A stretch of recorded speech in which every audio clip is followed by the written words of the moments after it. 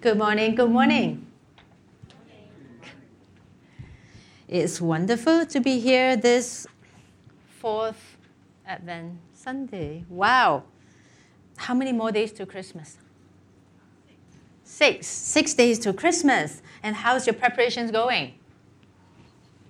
Have you bought all the stuff that you needed to buy? I haven't. I've yet to get my turkey. People look forward to Christmas, right? For different things, for different reasons.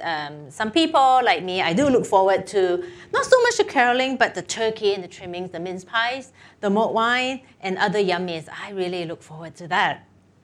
And talking to Eugene, I found out recently that in Japan, Christmas involves another kind of food. You want to take a guess? So, Christmas in Japan involves looking forward to eating KFC. Apparently it's a national tradition in Japan to eat Kentucky Fried Chicken on Christmas, right? I mean, turkey, Kentucky, I think Kentucky is probably the easier way to go. Whether it's turkey or KFC or Kentucky, the season of Advent leading to Christmas tends to be, in today's world at least, tends to have a warm and fuzzy feeling to it. Do you know what I mean? The feel-good Hallmark movies, which my husband Lance here loves. Things like Be of Good Cheer, spreading the Christmas spirit. Basically all things happy and jolly. But did you know that the Advent leading to the very first Christmas was a far cry from the warm and fuzzy feelings we've come to associate Christmas with? I see 2 nods there. Yeah. It was filled with anxiety, uncertainty, and disruptions as 2 young people heard from the angels that Christmas is coming. The 2 young people, Mary and Joseph. Mary probably not more than 16 years of age at that time, and Joseph probably around 18 to 20. Okay, so we're going to have a story time today. It's a story time about Joseph. Are you ready for story time? Yes? Okay. Now, I'm going to begin by reading our text for today, and it's from Matthew chapter 1, verses 18 to 25. You can follow along with your bulletin, or here it will be online. On the slides. So now the birth of Jesus Christ happened this way. While his mother, Mary, was engaged to Joseph, but before they came together, she was found to be pregnant through the Holy Spirit.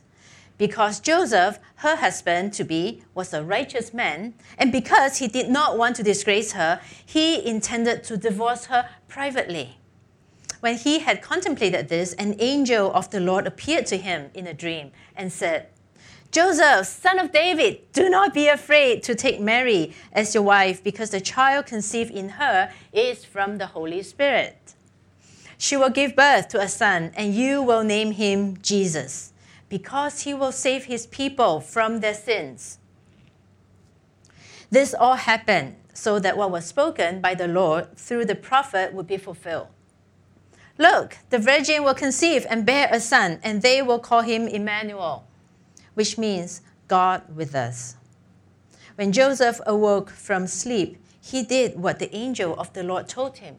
He took his wife, but did not have marital relations with her until she gave birth to a son, whom he named Jesus. You think about it, you have a dream, you wake up and you just go do it. Very easy, right? We're going to dig into the story a little bit more. Why did Joseph do what he did? But before that, let us pray.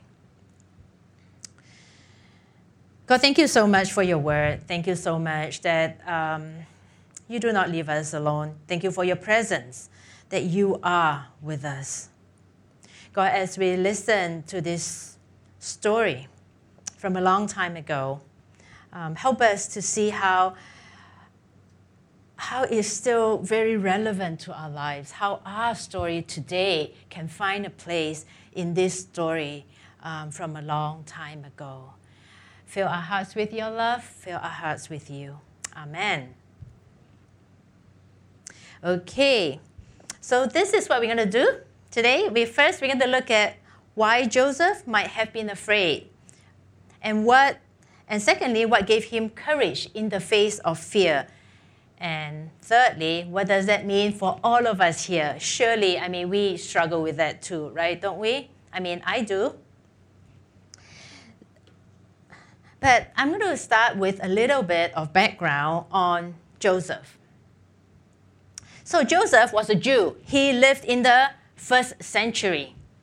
He did not grow up with Santa Claus. He would have grown up in the synagogue, or rather, the synagogue was probably a big part of his life, and that means that he would have been very familiar with Scripture, what we call the Old Testament today. And the various stories of Scripture, he would have been familiar. And anyway, many of these stories were part of his family history. And Matthew describes Joseph as a righteous man. What does that mean? What does being righteous mean? If you ask around, people will say, oh yeah, that means you are honest. That means you don't cheat on people. That means you are upright. Yes, it can include all of those things, but in that culture, righteous means having a right relationship with God, which would include taking the Torah, taking Scripture seriously, not just knowing the commandments, but actually doing the commandments. And guess what Joseph would have known? He would have known the hopes and longings of the Jewish people. Like Hong Kong people, Hong Kong people have hopes and dreams too, right? You have hopes and dreams for your country. For your city, for different segments of the community. So Jewish people had hopes and dreams too. And Joseph would have been familiar with that. Excuse me. So what were their hopes and dreams? See, for many, many years, the Jewish people were ruled by foreigners. And in Joseph's time, they were under the rule of Rome. But they wanted to be free from that, this oppressive foreign power. They want God to show up again. They want God to put things right for them. They want God to save them. Like how? Do you remember when God let some people parting the water and going across? You remember that? So they wanted something like that. They wanted to be free. And it wasn't that they were just they had wishful thinking, right? I just hope that could happen. It was God's promise to them that one day He would send someone to set them free, to deliver them, and this someone would come from the line of David. And they waited for that someone. They waited. And they waited. And they waited from one generation to the next. Their Advent was not... Who can tell me how many days are Advent? This time around. It's around 28, apparently. But the Advent was for hundreds of years. They were waiting. And in Joseph's time, they were still waiting in the midst of political and economic oppression. Their Advent was a longing for Christmas that was born out of pain and suffering. For many of us, our longing for Christmas is born out for, sometimes pain and suffering, but oftentimes it's for all things nice and pretty, happy and jolly. But for them, the longing for Christmas, for Christ to come, was born out of pain and suffering. That was Joseph's world. Now, with all that in mind, how do you think Joseph felt when he got the memo from God through the angel? Joseph, son of David, do not be afraid to take Mary as your wife, because the child conceived in her is from the Holy Spirit. She will give birth to a son, and you will name him Jesus, because he will save his people from their sins. How do you think Joseph felt upon hearing that? he was probably afraid. And I know the angel said, do not be afraid. But sometimes, that's how it works, right? The more you say to someone, do not be afraid, and the more afraid that person gets. So why might Joseph be afraid? What do you think? First, his reputation was at stake. Joseph was required by Jewish law to divorce Mary. See, remember I was talking about being righteous? Means you follow the law. And to follow the law means you need to divorce Mary. So the question was never whether he should divorce her, but rather how he should divorce her. So divorcing Mary would preserve Joseph's reputation because then the shame would be on Mary. But then, what did the angel say? Marry her. So, to marry Mary, that's like saying, hey, I'm the baby's father, and I got her pregnant even before we got married. And the shame that would have been Mary's would become Joseph's forever. And you know what? It's not something to be taken lightly. It's something that's going to invite a lot of backlash from society, from community, a lot of, it's something to be afraid of. And secondly, although Joseph did not fully grasp the meaning of all this virgin conception and the child named Jesus, he was also not completely ignorant to what those things might be pointing to. Remember, he knows his family history, he knows scripture, and his people have been longing and waiting for a long, long time. Maybe it's something like this. Maybe he was thinking, could it be that this Jesus person is the one who would come and set us free? No, wait, but that's a scary thought. Why use me? I'm a nobody, right? But then again, I am from the line of David. Maybe it could be. It would seem like this big thing, to just even entertain the idea of what that might mean. Also, the idea of what would it be like to adopt this kid, this baby, and become his parent? And what is this kid going to do? You have this drama, angel coming, saying that I have to call him Jesus. What is he going to do? Oh my gosh, is he going to get us into trouble? See, Caesar doesn't like opposition or competition. He just kills them all. Oh my gosh, there's just so many things I don't know. It's scary. But you see, Joseph was ready to obey and follow his God, even when he had so many reasons to be afraid to not do it. Even when things seemed so uncertain, even when his plan for his life would be utterly disrupted. And he might be laughed at by others, teased by others, ridiculed by others. And it would cost him his reputation and more. But he was ready to obey and follow. What gave Joseph the courage? God himself. God sent an angel to tell Joseph, hey, this is what's happening. I'm telling you so you have what you need to navigate the situation. But notice that God did not take Joseph out of the situation. He gave him enough to walk the situation. Now, that's very unlike many of us, unlike me. If I get into a difficult place, guess what I want? God, get me out of here, please. Any one of you feel the same way? Yeah, I see many, many nods. See, if something is inconvenient or costly or does not make sense or just plain silly or ridiculous, we think it must not be from God. We just want out. And this brings me to my next point. See, although Joseph could not predict how God would work in every situation, he knew his God. He knew how God worked his plan out in his own family history in ways that were unexpected and sometimes just totally lacking in common sense. And Joseph had many examples of men and women in Scripture who obeyed God's call even when it was plain ridiculous, plain silly. Abraham, what did he do? God said, get up and go. And what did he do? He got up and he went. not quite knowing what's going to happen.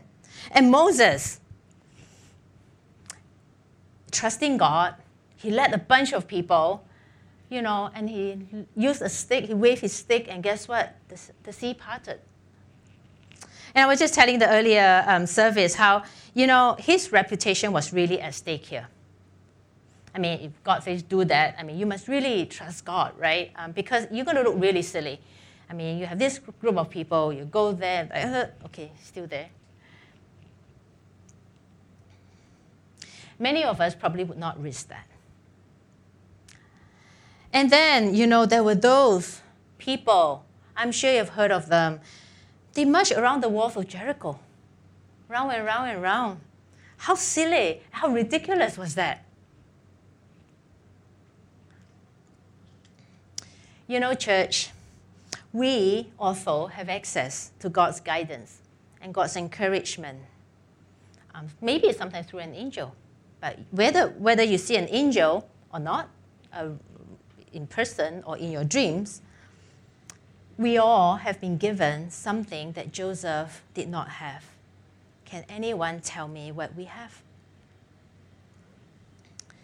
The Holy Spirit, God's presence with us, to guide us and to help us along. And you know what? We also have access to stories of God's amazing ways in people's lives, which reminds us and tells us about how much God loves us and that He doesn't leave us alone to slog it out. These stories encourage us. These stories help us to obey, to follow, and to trust, and to have courage in the face of fear.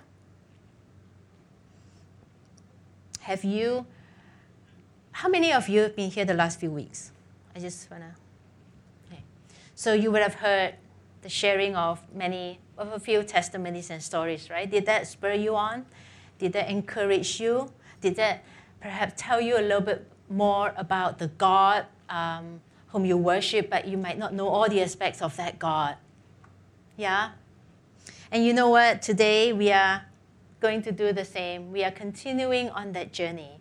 We have a sharing by Dorothy. She was here in the first service. We have a sharing by her testifying to the amazing, amazing love of God. So let us see the video now.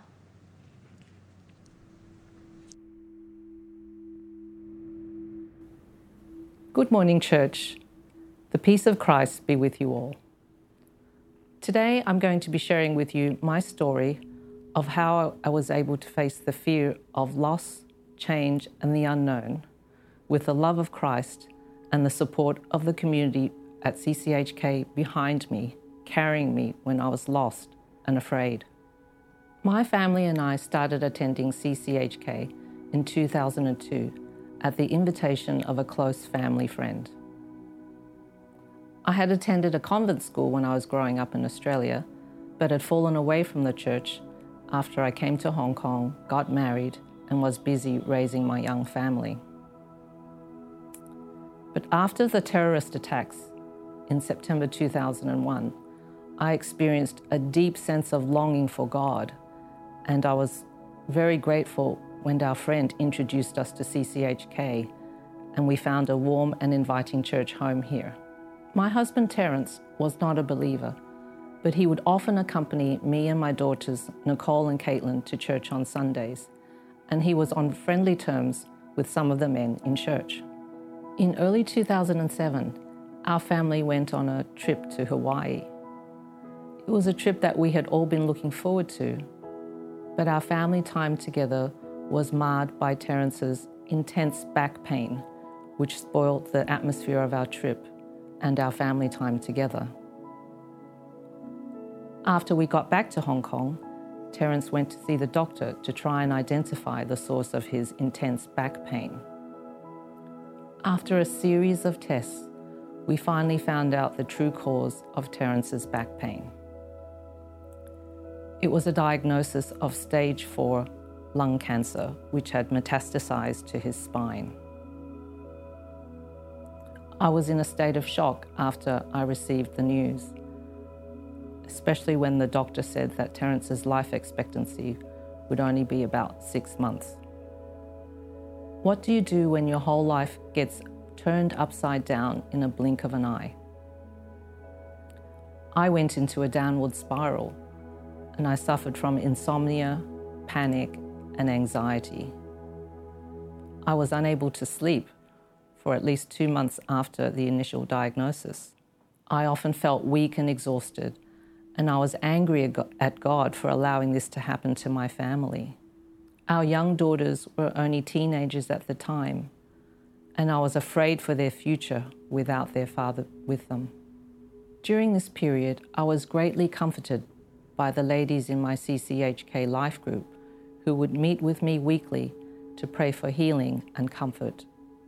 They provided great emotional support. God is faithful and hears and answers our prayers.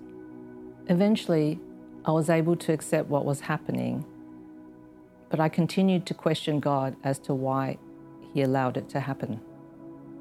My health improved, and I was able to sleep at night, and I was able to cope much better mentally and emotionally. The men in CCHK also stepped up to minister to Terence during his cancer journey. One day after lunch, they planted a seed that Terence should consider getting baptized because he was starting to know God and have a relationship with Him. But Terence was a strong-minded and stubborn individual. He told me he saw no reason why he needed to get baptized because he already knew God and believed in Him. I kept quiet when he said these things because I knew I couldn't change his heart. Only God could. As the months went by, there were signs of hope. Initially, the chemotherapy did help to shrink some of the cancer tumors, but after a while, it would stop working, and then we would have to move to the next line of chemotherapy and other additional treatments. Living with a terminal illness is like living in a dark, grey cloud of despair, with no sunshine to come and give some respite. It was only with the love and support of family and brothers and sisters in CCHK that we were able to cope through that difficult time.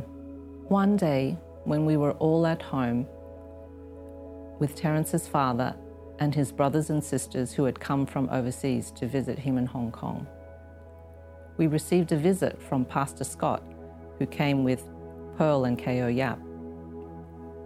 It was during this visit that the Holy Spirit unexpectedly descended upon Terence, and he asked Pastor Scott to baptize him. I couldn't believe my ears. I had been praying earnestly for Terence to be able to be baptized for so long, and now my wish was finally coming true. That day, in the presence of all his family members, Terence was baptized, and he finally became a child of God and had his name entered into the Book of Life. My girls and I were so happy. It felt like a moment of pure joy in a time of great sadness. 6 weeks later, after he was baptized, Terence passed away in August 2008. I felt peace in my heart, knowing that he was with God and that his suffering on earth had finally come to an end. Once again, the brothers and sisters of CCHK stepped up and helped me organize his funeral. We even had a small church choir that sang at his memorial service. Where would I have been without them? I can't imagine how I would have coped. God sent these angels to be with me and to reassure me that my girls and I would be okay and would be able to move on with our lives. They were right. I was promoted at my job when I went back to work about a month after the funeral.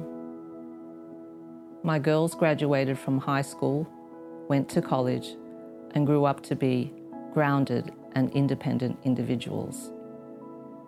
And now I'm happily retired after a long career as a banking lawyer here in Hong Kong. Even in the face of a life-shattering experience, we can have courage and faith in God, knowing that He will use all things for His purposes. as it says in Romans chapter 8, verse 28. And we know that in all things, God works for the good of those who love him, who have been called according to his purpose. Thank you for listening today.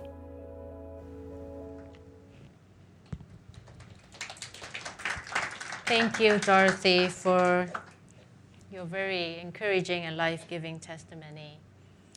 In fact, thank you, Pearl and Keo, for being there, and the rest of the community whom I might not know, but it's wonderful to see how community comes around each other.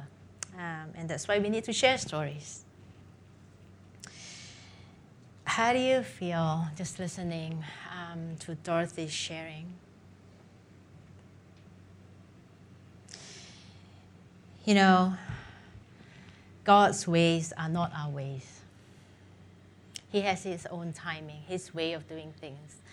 The Holy Spirit does the things that the Holy Spirit does, not according to our wishes, but what he knows best. And he often works in ways that are disruptive, right? Unexpected.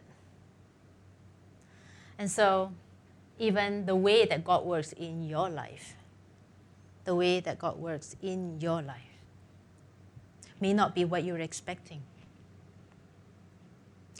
You know, I know many people whose situations are such that they think there's no way, no chance that God is in my situation or God is working anything in my situation. Is that you today? You know, whatever your situation might be, may I invite you this Advent? A few more days left to Christmas. But I invite you nonetheless to enter into a space of longing for Christmas in a different way. You know, I've always loved Christmas. You know, growing up, I've always loved Christmas. But there was a few years in my life when I went through a pretty dark time, and I did not want Christmas. It's too happy for me. You know, there was no place to accommodate my pain and suffering. And so today I invite you to enter into a space of longing for Christmas from a place of pain and suffering. Your pain, your suffering, but also the pain of the world, the sufferings of the world. Entering from a place of disappointments. Maybe if you're like me, you probably have had many disappointments in life. Or from a place of fear. Fear of the past, fear of the present, fear of the future. There's so much fear going on right now. Fear of COVID. I fear quarantine. I fear not being able to make quarantine. I fear if I travel, I will miss the plane. Or I get tested positive and then miss the plane. There's just so much fear going on. You know, the first Advent has come. Jesus has come, right? But we are actually still in the waiting. We are waiting and waiting and waiting and hoping and expecting the second Advent, the second coming of Jesus. And he will come. That's what he said he'll do. He will come. And you know what? God's good purpose is unstoppable. And this is the series that we've been on. It's unstoppable. So let us wait with courage. For he who began a good work, I know you have heard this so many times, but hear this anew as a word from the Lord to you. He who began a good work in you will bring it to completion at the day of Jesus Christ. So Bonhoeffer says this, that the celebration of Advent is possible only to those who are troubled in soul, who know themselves to be poor and imperfect, and who look forward to something greater to come. Is that you? That's me. Brothers and sisters, in what ways today are you feeling troubled, poor or imperfect, or maybe you're fearful, or maybe you're feeling lonely? What is something that you're looking for or longing for? What is something that you are escaping from? For that's just one other way that we deal with feelings that we don't want to touch. Do you need courage in that space? What is one thing you need courage for?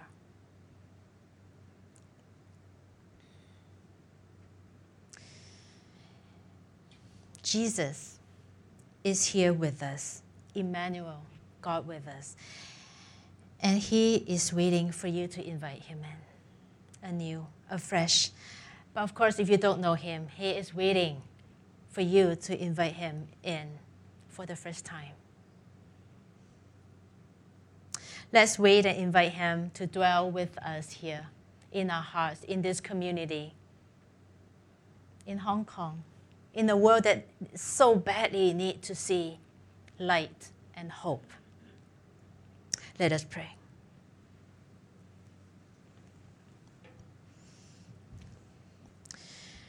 God, we come before you and stand in awe of you. In awe of you. In awe of your great love for us. You saw that we needed help. You saw that we were longing to see this world restored. You saw that we were broken by our own brokenness and the sins of other people, the sins of the world. And you decided to come in the person of Jesus Christ to save us from the world, the brokenness of the world, and also to save us from ourselves. So we thank you. And this season of Advent, looking forward to Christmas, we come before you with all the longings of our hearts. We bring before you all the pains and sufferings that we have experienced in the past, or those that we fear that might come upon us in the future. We bring before you and say, "Come, Lord Jesus. I leave them with you. This is yours." Amen.